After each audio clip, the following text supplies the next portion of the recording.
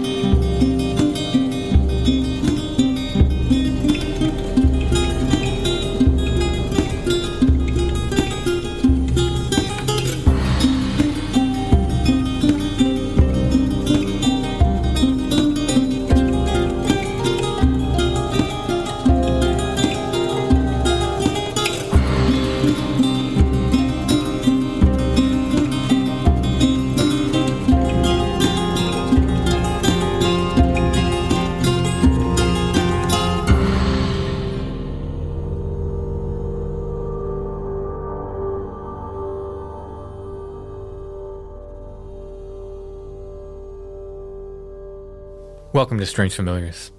How are you doing tonight, Allison? I'm doing well. It's my absolute favorite week of the whole year. It's not my birthday.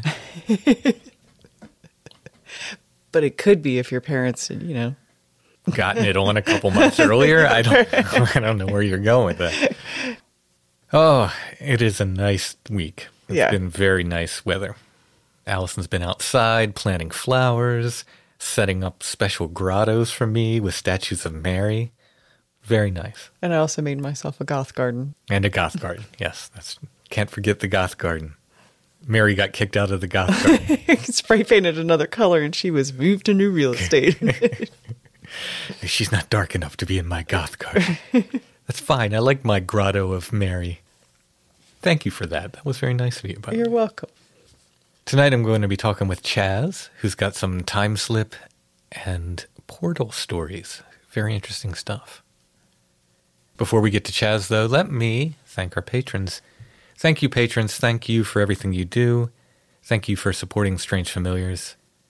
If you like Strange Familiars and you like what we do and you'd like to get extra content, you can become a patron at Patreon. It's patreon.com/strangefamiliars. All of our patrons get commercial-free versions of the weekly shows, plus extra content, extra episodes every month. To check it out, go to patreon.com/strangefamiliars. All right, let's go ahead and talk to Chaz.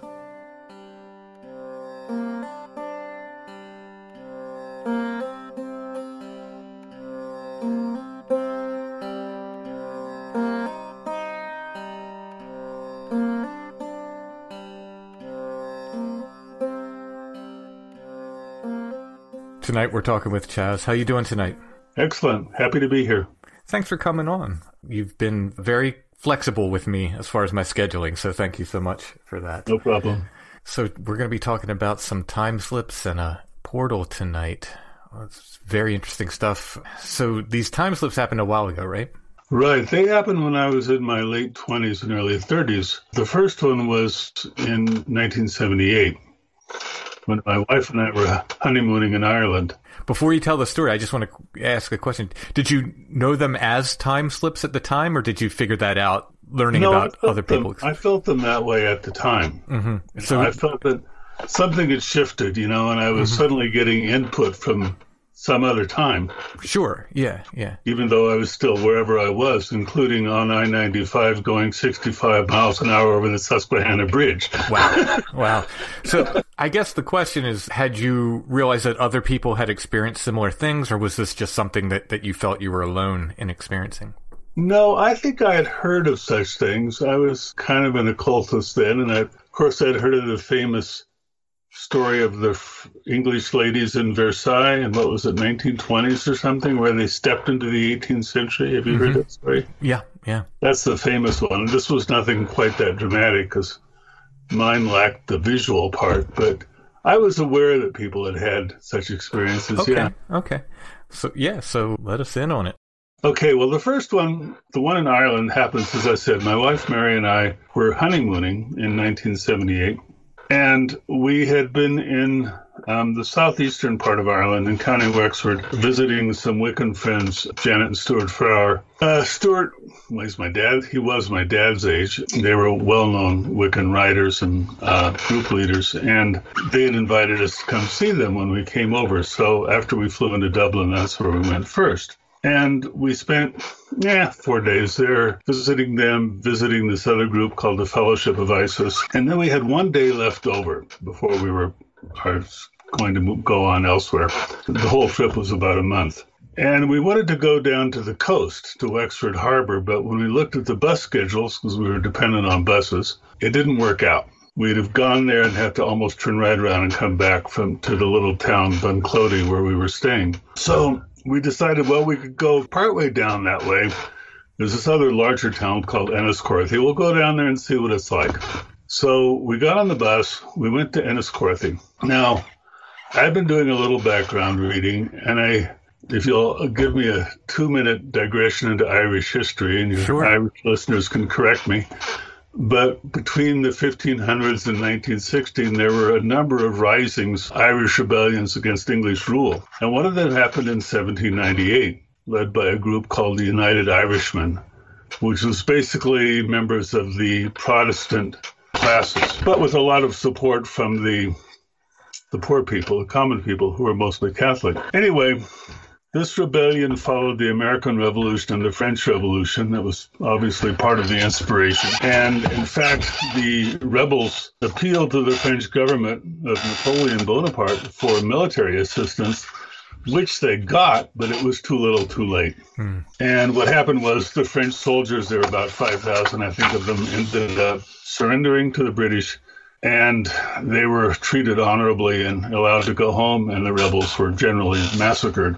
But anyway, I didn't know all the details. I knew that there had been a battle in or near Enniscorthy at a place called Vinegar Hill. Didn't know where Vinegar Hill was, didn't know anything about it. And so riding along on the bus, and I'm looking at, here's a hill and there's a hill. Is that it? Is that it? Well, I'm totally wrong. So anyway, we arrive in Enniscorthy. We get off the bus. We're looking around for something to do, bearing in mind that we didn't have a lot of money. And we see a little signpost pointing us to a museum. So we follow the signpost and we discover quickly that the museum is like this 12th century castle, small castle. Think just a rectangular building with turrets at each corner. Mm-hmm.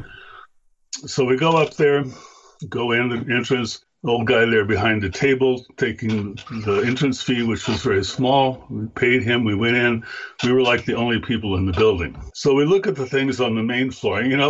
Actually, Timothy reminded me a lot of small town museums and little county museums in this country, mm-hmm. where people have donated stuff, and it's all kind of loosely sorted out by historical era. But the rule is that you've got to show everything. Right. So like, here's the bicycle, and this is the very bicycle on which Great Uncle Dennis brought the Mauser rifles up from Wexford Harbor during the Rising, Yeah. Donated by the family. And so we're looking at these things. We finish on the main floor. We go up the spiral staircase in the turret to the next floor, and there's some more older historical stuff up there. And I'm a little bit ahead of Mary, and I see a placard over a doorway that says 1798. So I walk into this room, not a big room, maybe 16 feet by 16 feet. And I don't know, are you into Irish traditional music at all? A little bit. Well, have you ever heard of a song from the late 19th century called Cully the Boy from Cullen? Anyway, it's about this rebellion. It's commemorative. And the singer addresses this rebel and speaks to him and says he's got his long-barreled gun of the sea, which would be like a big fowling piece used for market hunting, mm-hmm. like they used to do in Chesapeake Bay. Mm-hmm. And so I walk into this room. I'm by myself, and there's not a whole lot in there. There's some old maps. There's some pictures. There's some display cases of old weapons, including a long-barreled fowling piece and the pikes that the rebels made, the ones who couldn't afford firearms. And I'm just kind of looking at all this stuff, and then boom, it was like a tsunami. Imagine a cartoon of somebody walking on the beach, and this wave breaks over his head, and that wave was all emotion. Wow. It was anger and screaming and defiance, and I was just weeping. I stumbled out of there crying and got to Marion's for like, blah, blah, blah, blah, in there, blah, blah, blah, blah, you know? I was so washed out. I've never had anything quite like that happen. You know, it's just this huge emotional tidal wave. And so we stumbled out of the room, and we stumbled out of the museum, basically. I stumbled out. We went out on the street. We found a cafe, had coffee and a muffin, kind of get regrounded. Mary didn't get this at all, but I did. And after having our snack, we're walking around some more, and we see a little signpost pointing to Vinegar Hill. And then I realized Vinegar Hill is right in Enniscorthy. The town goes around it. Mm-hmm. In fact, nowadays it has its own website. The castle has its own website. There's a 1798 commemorative museum that has its own website, but none of this was there then. So we follow the signs and we walk up this hill. It's a broad, gentle hill. The top is very grassy and open. And there's a 2-story, roughly stone tower there with a date over the door. It's made of brick and stone. The date over the door is something like 1790-something, and there's a little plaque on it that says it's an official monument. Didn't think about it much. I should have figured out what it was, but I was kind of washed out by then. So we hung out there for a while, took pictures, wrote in my journal, this and that. And then it was time to catch the bus back to Bunclothing, where we were staying, and go to the Anglers Rest pub, eat some more and drink some more, and didn't really think much more about it. We had 3 more weeks. Lots of other people to see and places to go. We'll then skip ahead to the next summer, the following summer. So this was September 1978. Next summer is 1979.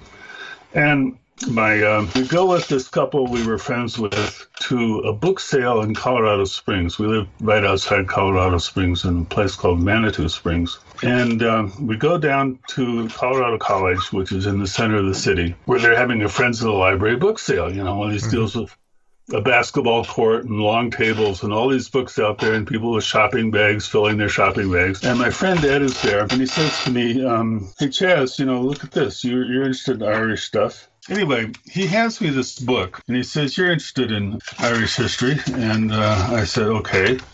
And he hands me this book, and it's the memoir of an Irish lawyer named Joshua Barrington, reprinted in Chicago. And basically, this guy was right in the thick of things in that he had been invited to join the rebellion, but he was kind of a loyalist and wouldn't do it. But after the rebellion was finished, he went to see what was kind of the aftermath. And it falls open to page 172. And he says, a short time after the recapture of Wexford, I traversed that country to see the ruins which had been occasioned by warfare.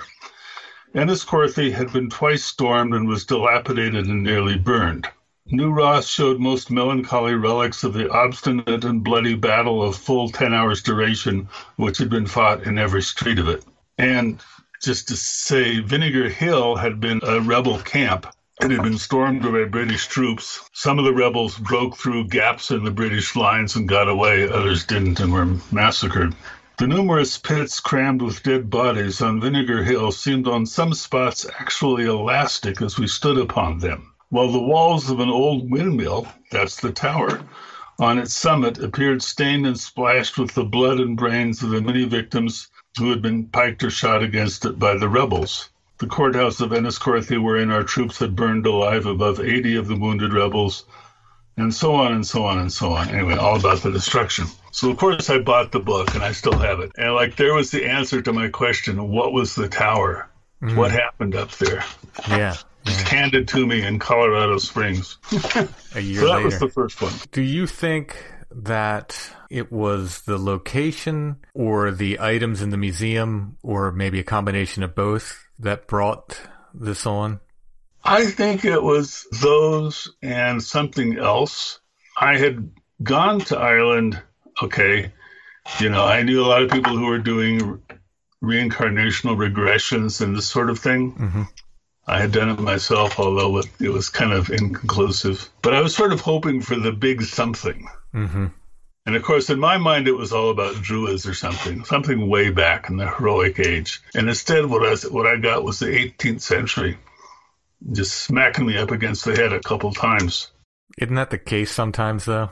Yeah, the very layout of Dublin, the old part of Dublin, it was like instantly familiar after a day. Huh. I could say to Mary, she'd be saying, "Where should we go?" And I'd say, "It's okay. We go down the street and then we turn right and we'll come out in St. Stephen's Green." It's like, Yeah. I knew. Wow. Yeah, so that was going to be my follow-up question, if you felt anything in your spiritual pursuits contributed to it as well.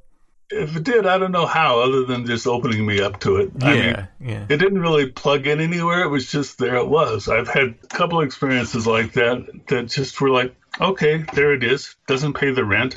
Mm-hmm. Doesn't prove anything, but there it is. Yeah, certainly. Okay, so the second one was in your part of the world.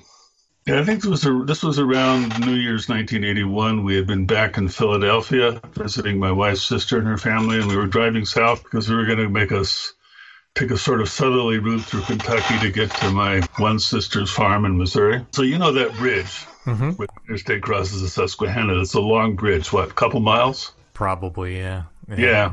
Susquehanna's a big, wide river. Yeah. It sure is. And at least that's the part of it I've seen. I hear you talk about it. The only part I've seen is what I see from that bridge, but I know it's a big river. Mm-hmm. So anyway, we're in our VW Bug. We're not playing the radio or anything. We're just putzing along in traffic.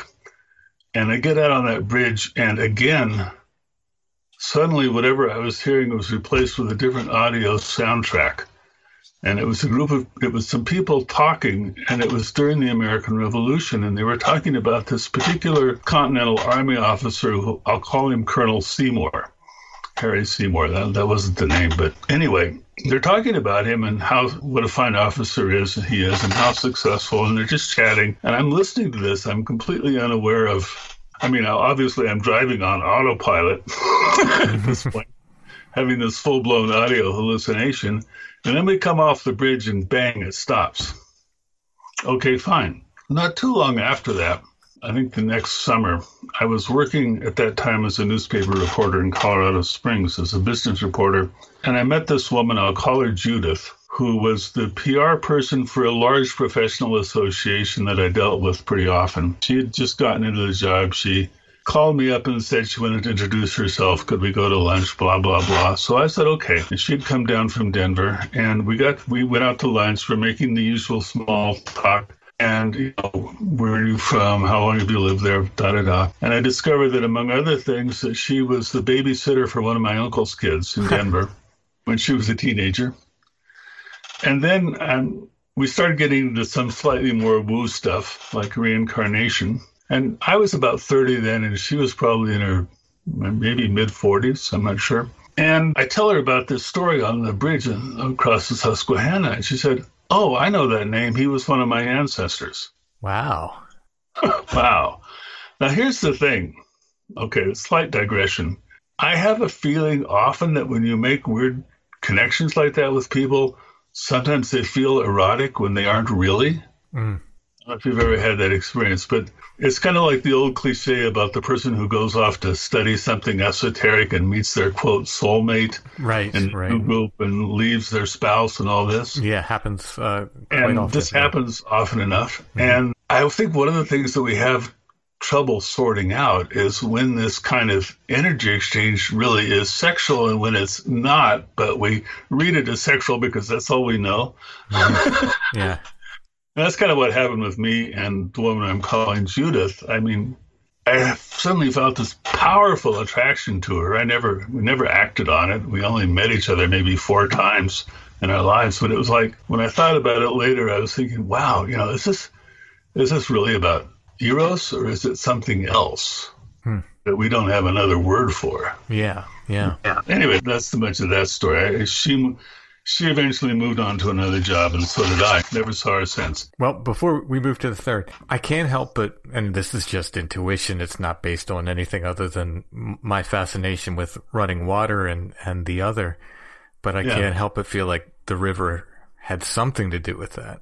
It must have, because the audio track stopped the instant it came off the bridge. Yeah, I just feel like there was like a little bump in the pavement, boom. Mm-hmm. That was it. Wow. Yeah, fascinating. And there was, in that area, there was plenty of Revolutionary War activity. Oh, plenty, yeah, absolutely. Yep. So anyway, the other one involves, I know you have a thing about holes in the ground. Mm-hmm. Indeed. And the other one happens in a mining district. Okay. Cripple Creek and Victor, west of Colorado Springs. And about that time, there was a little bit of a mining revival in Cripple Creek based on the price of gold. I mean, it had been Victor was where the mines really were. Cripple Creek was the commercial district. And in the 1890s and early 1900s, this area was big time mining district. There were like 3 railroads coming in. There were streetcars. There were chimneys belching smoke. And there was also a lot of labor strife. It's where the Western Federation of Miners faced off against the the gold mine owners all through that period. And there was a lot of nasty stuff went down. Bombings, shootings, mobs like destroying the pro-union newspaper and Gold and Victor, this kind of thing. Mm-hmm. And also the time I was up there, one of the people I sort of hung around with a little bit was Linda Goodman, the astrologer whose book Sun Signs was real big in the 1970s and 1980s. And she owned 2 houses in Cripple Creek where she lived seasonally. And I met her through a couple that owned old business, commercial building in downtown Cripple Creek who were astrologers.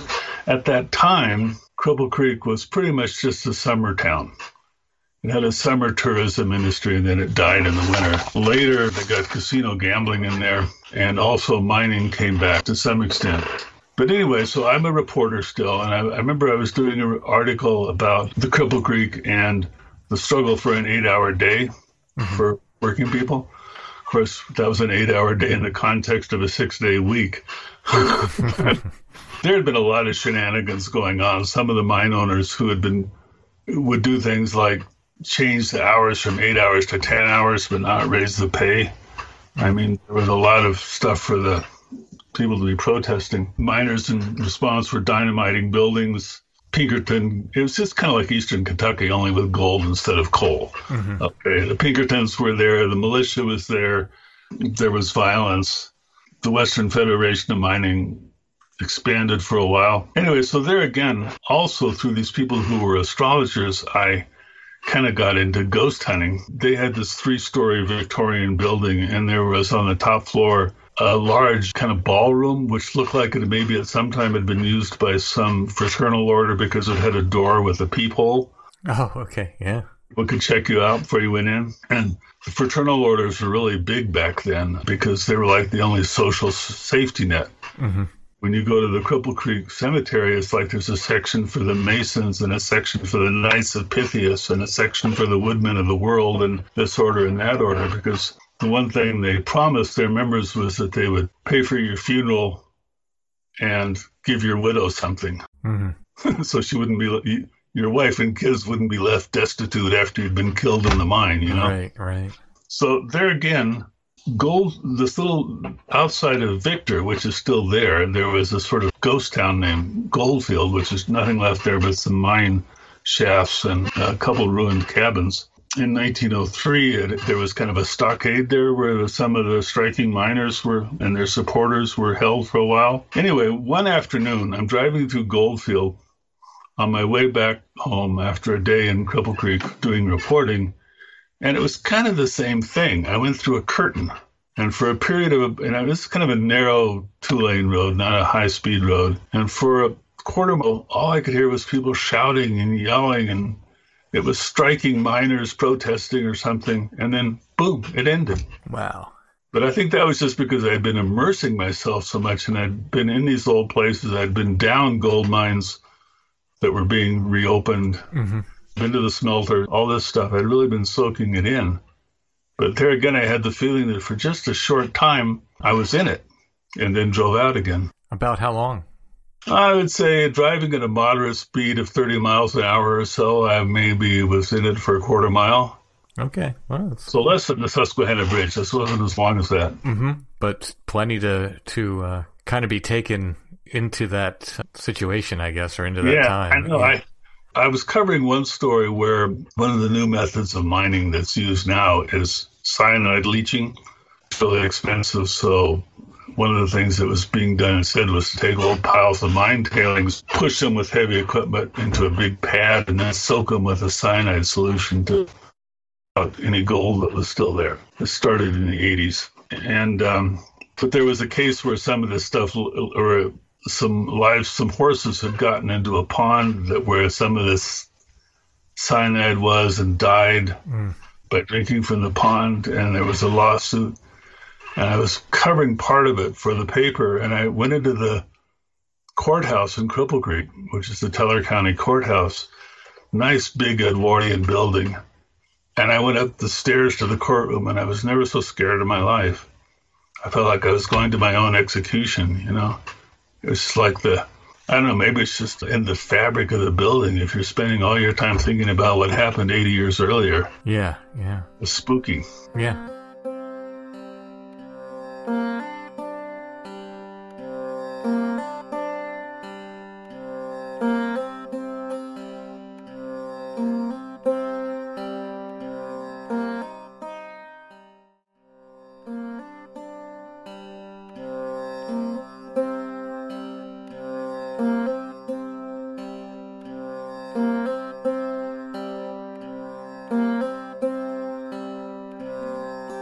I got into interviewing people about ghosts, and I wrote a little book called Ghost Tales of Cripple Creek, which is probably still out there, although the publisher has since closed down, but it was published for about 30 years or so. Anyway, it's kind of a little book for the tourists. It was fun, but I never had any actual ghost experiences myself, even though we stayed up late in that empty building, which was supposed to be haunted, and we even messed around with a Ouija board.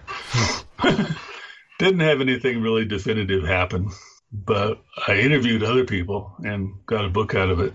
Most of the experiences I've had like this have always been sort of this thing where the veil is thin and something bleeds through. Mm-hmm. It's not like seeing entities or anything like that. Yeah. Well, I mean, still, I think even a quarter mile of that sort of audio intrusion would be that would shake me up, I think. Yeah, it did. It was very real when it happened. It was just the emotional power of it coming through, you know? Yeah. Kind of like the castle in Ireland, but not nearly as intense. Mm-hmm. Yeah. The only thing that I could just personally relate to is I remember one time a friend of mine, actually a Wiccan, was doing this scrying thing, and she was contacting this one person. I don't know if it was a person or entity at this point, but she said it was a person. And I was just overcome with emotion all of a sudden. And like it had just never happened to me before. And I'm not the kind of person to just like cry out of nowhere or anything like that. It was very alien feeling. It was like these aren't my emotions, but they were coming out of me. It was very strange. And yeah, that's somewhat similar to what happened to me. Yeah. It's not my story, but I somehow plugged into it. Yeah, when you described it as being like hit with a wave, that kind of clicked for me. I was like, yeah, that's kind of what it was. It was almost like I was just engulfed all of a sudden. Well, if I'm ever in your area, I'm not going to Gettysburg. There have been some scary time slips there. When it comes to the Civil War, I feel like once was enough. Yeah. Some of the time slips that have been reported around Gettysburg are terrifying. I know. Yeah. And I'd rather not. It scared me enough to go into the Shenandoah Valley. My wife's brother lives in Charlottesville, and the first time we went to see him, I'm coming out of the mountains and I'm down into the valley, and I'm thinking, this had better not happen. Please, no. Sure. No flashbacks. Yeah. Made it okay. Because, I think in your email you said, as you were driving over the 95 bridge, you were kind of not there for a few moments. Right. I don't know who was driving. I was carried away. Yeah. Wow. That can be frightening. I had something like that once happen in a sort of non-paranormal way, where it was just basically fatigue and audio hallucinations. And when I snapped out, it was like, oh my God, who's been driving for the last 10 miles? Yeah. That's never a good feeling. I've done similar things. Yeah. Well, anyway, okay, to get something a little more contemporary, the fairy portal story, I'll call it that. I live in southern Colorado in the foothills of what's called the Wet Mountains. And you had a guest some weeks back who was talking about a place called Bishop's Castle and about a Forest Service campground where they thought they saw something that was not quite visible moving through the vegetation. Mm-hmm. Okay, I know where that is. Okay, that's in my area. Okay. I'm pretty sure I know where they were, and I definitely know Bishop's Castle. Fought a fire there, in fact, once. So what I'm going to describe now is in the same general area. It's in the same part of the county as that, but higher up in elevation, about a little over 10,000 feet. And to describe the Wet Mountains, they're an older range geologically than most of the Rockies. They're quite steep, but they're not rugged and snow-capped. They tend to be forested all the way up. It's a kind of boreal forest, heavy on fir and some spruce and pine. But when you get up high it's all fir. It's known for the mushroom hunting. Okay. People come from out of state, allegedly from as far away as Chicago. They're commercial pickers, more and more, sadly. I've had somebody drive up in a pickup full of mushroom baskets in a heavy Slavic accent asking me if I found any. I always say, no, I'm scouting for elk. Not looking for mushrooms. I don't know anything about mushrooms. Anyway, the fact is we've been hunting mushrooms in this particular area for years. Let's say more than 10 years. And I thought I knew it pretty well. And so this was, as I said, September 2019. And we'd gone up there.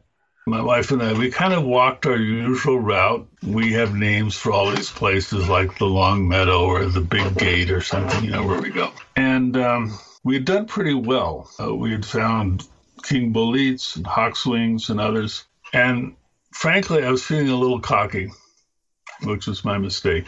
That, this is an area where people do get lost.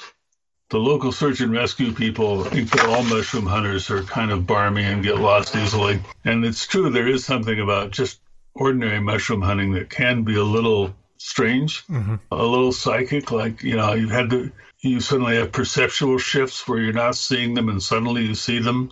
Or I remember one time when I'm walking along thinking, there's a big bolete right behind that tree. And I walk around it, and there it is.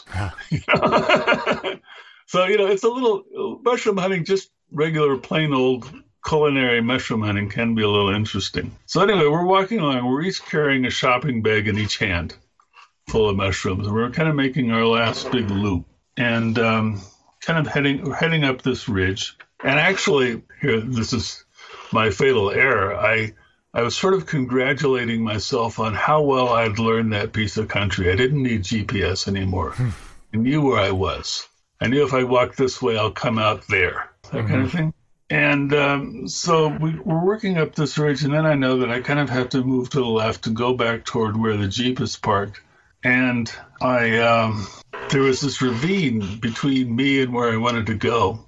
A very deep ravine. It was so I couldn't really see the bottom because of the way the sides stuck out. It was so steep that trees could barely grow on it. Very steep and rocky. I couldn't see the bottom.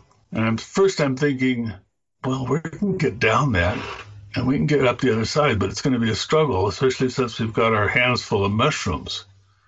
And I probably shouldn't ask Mary to do that.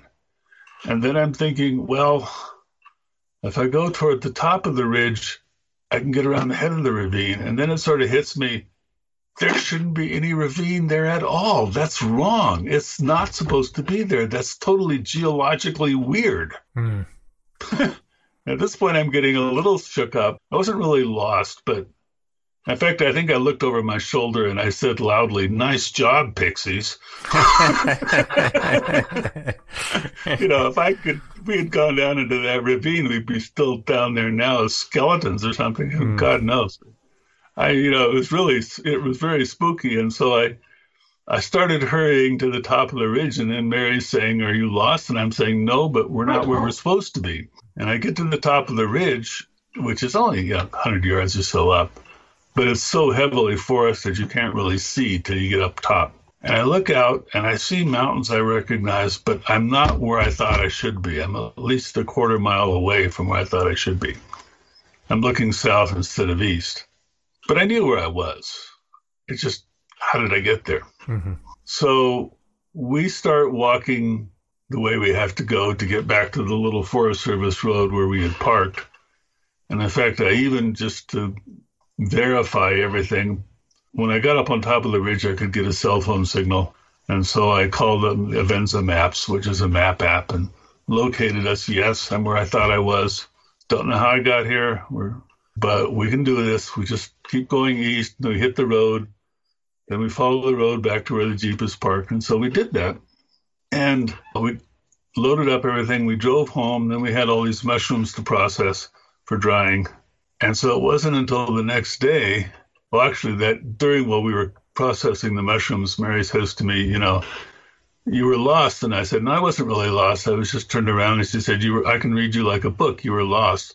So, and I insisted I wasn't lost. I just didn't know how I got where I was. But so the next day I think, wait a minute. So I called up Google Earth and I looked at that area, no ravine. And I got out my paper topo maps. Couldn't find it. It's just geologically shouldn't be there because it would be a sort of discontinuity. And so the next time we went back, about a week later, I decided to shape up. I brought some offerings, whiskey, tobacco, ties, stuff. Found this big old growth stump, poured my whiskey in a little cup, put my tobacco ties there, said thank you. And that's become my offering stump ever since for the last 3 years. Mm-hmm. Haven't had any more weird experiences of that nature, but we've been close. We've probably been within 300 yards of where that happened. And I suggested to her once, well, let's go over there and see what's there. And she was like, let's not say we did. Maybe for the best. So I still haven't quite worked up the nerve to actually go look. Yeah, I mean, I'm selfishly interested in want you to do it, but obviously followed your gut on that one. Yeah. Well, I probably should do it someday. I keep thinking I should go over there and ground truth this and verify it, but that ravine just was wrong. It was just so wrong. Wow. There's no terrain feature like that around there. And I'm here to think that I actually stood there and contemplated going into it for a moment before my better judgment took over. Yeah. Yeah. It was like, oh my God, would we have been down there eating sticks? What would have happened to us? Right. Yeah. Yeah. Those are the scary what ifs. So anyway, I learned my lesson, and now I'm trying to be more appreciative and reciprocal and all that good stuff. Yeah. Yeah. So do you mind if I ask what kind of offerings you're leaving? Well, usually a little bit of whiskey and there's kind of a natural cup, and we grow some tobacco, so I make some tobacco ties, strips of cloth. And the first time I did it, I came back a week later and the tobacco was gone. The ties were gone. So I guess that was good. So that's usually what I leave. Sometimes candy. Mm-hmm. I don't know.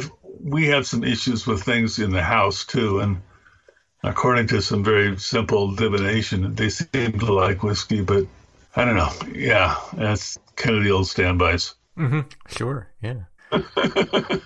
Well, you haven't gotten lost since, right? No, the message just seemed to be, don't get cocky, kid.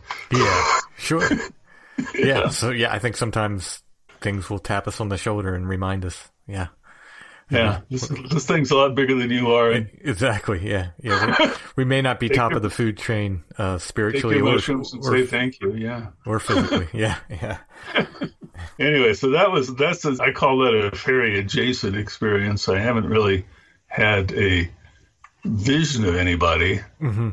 I have had weird things happen around the house, and by weird things happening, I mean something disappearing and then reappearing again. Yeah, that happens. Kitchen utensils seem to be a favorite, like a corkscrew or something. Yeah, that happens so often that it's just fascinating, though. Where not specifically to me, but to people I talk to, I mean, it happens. I get these stories where it's just like, no, I know where I put it, or I know it should have been here, and then it shows up 2 days later in the middle of the floor or in their bed or something like that. Right. Yeah, and then if you don't grab it, it disappears again. Interesting. I had a key ring that went missing, and I found that again later in my luggage. When I used to have a bunch of guys this kind of ended around with COVID, but we used to go ski camping every year in February. And so I'm up in a little tent in the mountains, and I open up my toiletries kit, and here's the keys. But this particular ring of keys is to a group of bear boxes, which are the metal boxes that you put on scout cameras, trail cameras to protect them. And so now, fortunately, I had some duplicates, and I now keep those keys secured with one of those little carabiners to a heavy iron pot. And I haven't had any trouble. I took to hiding things in the refrigerator. You know, where can you put it that it's safe? Did that help? Yeah, I had this little medallion necklace that went away. Then I found it again, and I just sort of said, oh, that's nice, and put it back on my dresser, and poof, it was gone again. Wow. I have never seen, this was just a couple months ago. I've never seen it since. Well, now that you talked about it, maybe it'll turn up. I don't know. I haven't quite made total peace with the house critters. I mean, we lived in this house for 30 years, and they didn't really start getting obnoxious till about, with one exception, one thing went away a long time ago, but they suddenly started getting more obnoxious about 3-4 years ago. Interesting. Which fits in with something that Barbara Fisher at 6 Degrees of John Keel was saying, to the effect that around 2016 or so, the veil started getting a lot thinner. I don't know. This is pretty subjective. Yeah, sure. But I certainly hadn't been having as many of these experiences until, well, for me, it was about 2017 or so, yeah. Interesting. Huh. I wonder what happened. I don't know. But I mean, I've listened to, your stories about your experiences at Michaud and stuff, and the offerings and the little exchanges with whatever it was that was moving rocks around. And yeah, I think you've got to sort of be preemptive on these things. Yeah. I mean, now that you say it, that was all post 2016, but the catch with that is I wasn't really messing with it before then. So yeah. Did I get a push at that point to start doing it, or is it just coincidence? I don't know. It's one of these things that I just sort of take under advisement. Might be true. Right. Yeah, exactly. Yeah. But I felt certainly more people are reporting these sorts of things, or maybe it's just where I'm going. I know that with this oral experience, yeah, it really changed me. It seriously weirded me out. I could talk about it now more calmly, but for the first year or so, I got a very spooky feeling whenever I thought about it. It was like I was so close to doing something really stupid there. Yeah. Yeah. Something that all the folklore tells you not to do. Yeah. What I felt was pixie-led. I had someone with me, and I don't know if you heard me tell the story before, but we weren't saying a word to each other. It was just, another dude. And I think it was just bravado that we were neither one of us wanted to admit we were lost in this little stand of woods.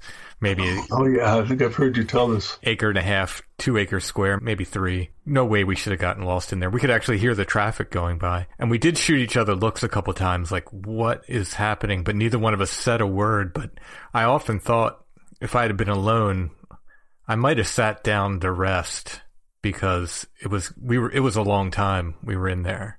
And then who knows what happens if if I sit down to rest and fall asleep or something, who knows where that goes. So I was, retroactively, well, at the time I was happy he was there, but retroactively I was even happier that there was someone there with me, because I think without saying a word, we were kind of pushing each other to keep going. Yeah. Well, I've gotten turned around in the woods before in a non-paranormal sort of way, but this was the first time where I had actually encountered something that shouldn't be there. Yeah. Yeah, it's fascinating. I mean, part of me wants to go look for that ravine, and part of me never wants to see it, or to ask you to look for it. I feel too. I keep thinking I should go, and then I think, well, when I make the trip up there, it's about a 45-minute drive. Well, why not just look for mushrooms and leave well enough alone? Yeah, exactly. It's interesting that you mentioned the sort of strangeness that accompanies mushroom hunting, because I'm immediately reminded of berry hunting too. All the stories we have with berry pickers and all the weird stuff that surrounds that. Yeah. Well, there's something, I think, inherently disorienting about looking for mushrooms. It's just a shift of your attention. You get a little bit edgy, and then it's easy to lose your mundane bearings about the roads back that way. Yeah. And it's this one lady who's a friend of my dad's. My father was something of a mushroom hunter and belonged to the Colorado Springs Mycological Society. And this one lady who was a friend of his had gotten turned around here in the wet mountains and had to spend the night out. before Search and Rescue found her. And I think, well, the one rule of the Wet Mountains is that if you go uphill, you'll find the road because it's a road that kind of follows the crest more or less. But at the same time, I'll admit that one place can look a lot like another place. Mm-hmm. And if you've kind of stepped through that fuzzy barrier, you're mushroom picking, then you can sort of come out of it and not know where you are. So when I'm out there, usually I'm constantly checking. Okay, we came down this way. We turned this way. We're now swinging around to the east, Mm-hmm. And even then, I still had this one moment of weirdness. Yeah. There's an absolutely horrifying story of it was a family who was mushroom hunting in the Pacific Northwest, and they got lost, and they spent days and days out in the forest, and it ended up they were only a couple 100 yards away from a road, but they were just so turned around they couldn't get their way out. Well, something can happen to you, I think, and as like I say, if you're not constantly thinking about these things, and if you haven't trained yourself to always be thinking about drainages and wind and sun and all that, you can do it. Mm-hmm. You can sure do it. Anyway, those are my stories. Well, Chaz, thank you so much for sharing your stories. Well, I really appreciate the chance to be on your podcast. I've been listening to your podcast since, I think, 2019, and it's one of my top 3. Oh, thank you. Thanks so much. Yeah.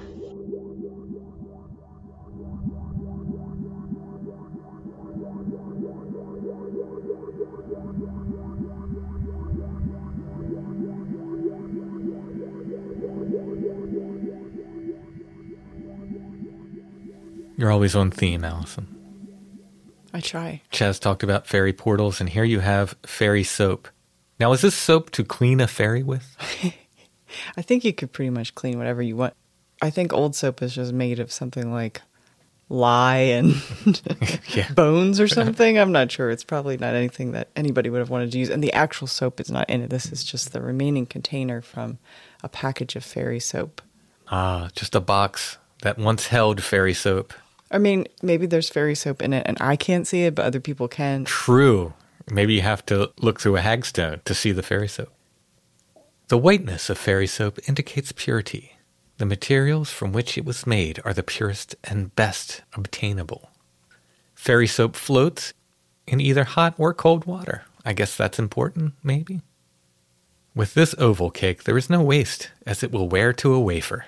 Fairy soap is admirably adapted for washing woolens, laces, delicate fabrics, and fine laundry work of all kinds. And is this not for skin? Its use means economy because of the saving to the articles washed. Maybe it's an all-purpose detergent. Yeah, I'm not sure. Maybe they didn't have laundry detergent back then. Maybe it was for both. I'm not sure. It just says fairy soap. Have you a little fairy in your home? Is that what it says? Yeah. Well, have you? Don't answer that. I'll put a photo of this box in the show notes. If you click on that, it'll take you to our Etsy shop where you can purchase this and other curiosities of the week, those that are left. Besides that, the new book is up there, the new art book, Elzic's Farewell, little pocket-sized book of artwork. Most of the artwork was done for Strange Familiars, but it's got some other stuff in there, including 3 short comics I did. You can get the new Stone Breath CD there, Greys and Orphans, which has the Strange Familiars theme on it. You can get antique photographs there. You can get my books there, all of my books there besides the art book. You can get original art and prints there, and much more. Our Etsy shop name is Lost Grave, but if you type in Strange Familiars, you should see our stuff come up. Guess who also has the art book? I know the answer to this one. Our friend John at Riverbend Comics. Yes, John has all of my books in stock now too, including both of the art books that no one else has. The only places you can get them is from me and John. Apparitions, Illustrations of the Other, and Elzic's Farewell, the new one, and the booklet, Monsters Under the Hospital Bed. The only place you can get those 3 things are either directly from us or from John at Riverbend. Riverbend's a great place to go if you want to pick up those and then maybe get some comics or some graphic novels, trade paperback collections along with it. Or if you want to sell your collection to them, they're really good and reasonable. And John is super fair when he buys collections. He's extremely fair. Yeah. If you're looking for someone trustworthy to do that, he would be the absolute person. Yeah, so if you're selling your comic collections, he's the guy.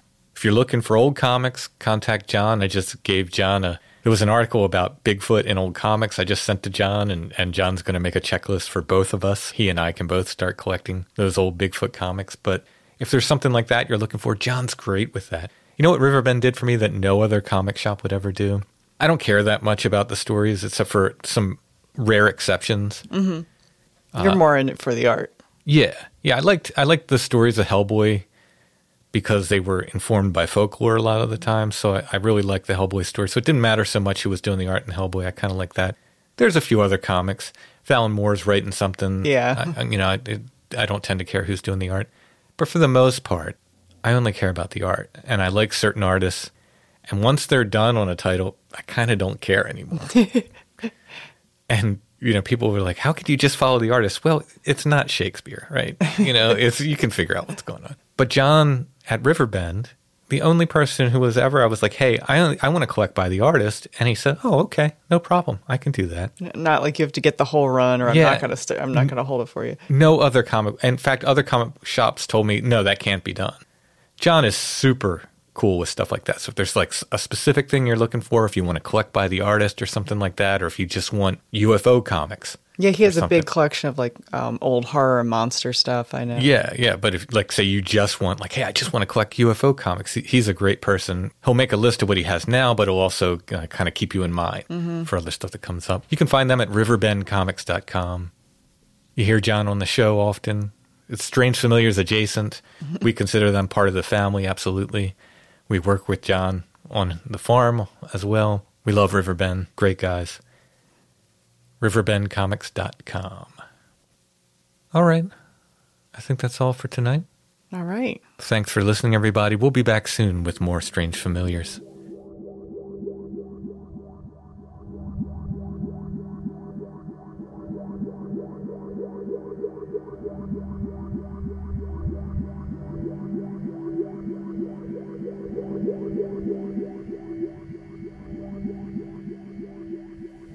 Strange Familiars is a production of Dark Color Arts. Intro and background music is by Stone Breath. If you want to hear more or purchase music by Stone Breath, you can go to stonebreath.bandcamp.com. You can also find the new Stone Breath CD, Grays and Orphans, on Bandcamp. CD or download. I'm such a CD person. I think, you can get the CD there. But if you just want the download, you can get that there as well. Entity Drift, the ambient music from Strange Familiars, is back in print as a CD, but you can get it as a download or CD. If you buy any CD on Bandcamp, the download comes with it. You can also find the new art book there, Elzic's Farewell, and a lot more. Check it out, stonebreath.bandcamp.com. Strange Familiars is on Facebook, facebook.com/Strange Familiars, where you can join the Strange Familiars gathering group. We're on Instagram at Strange Familiars, one word. And you can find us on the web at strangefamiliars.com.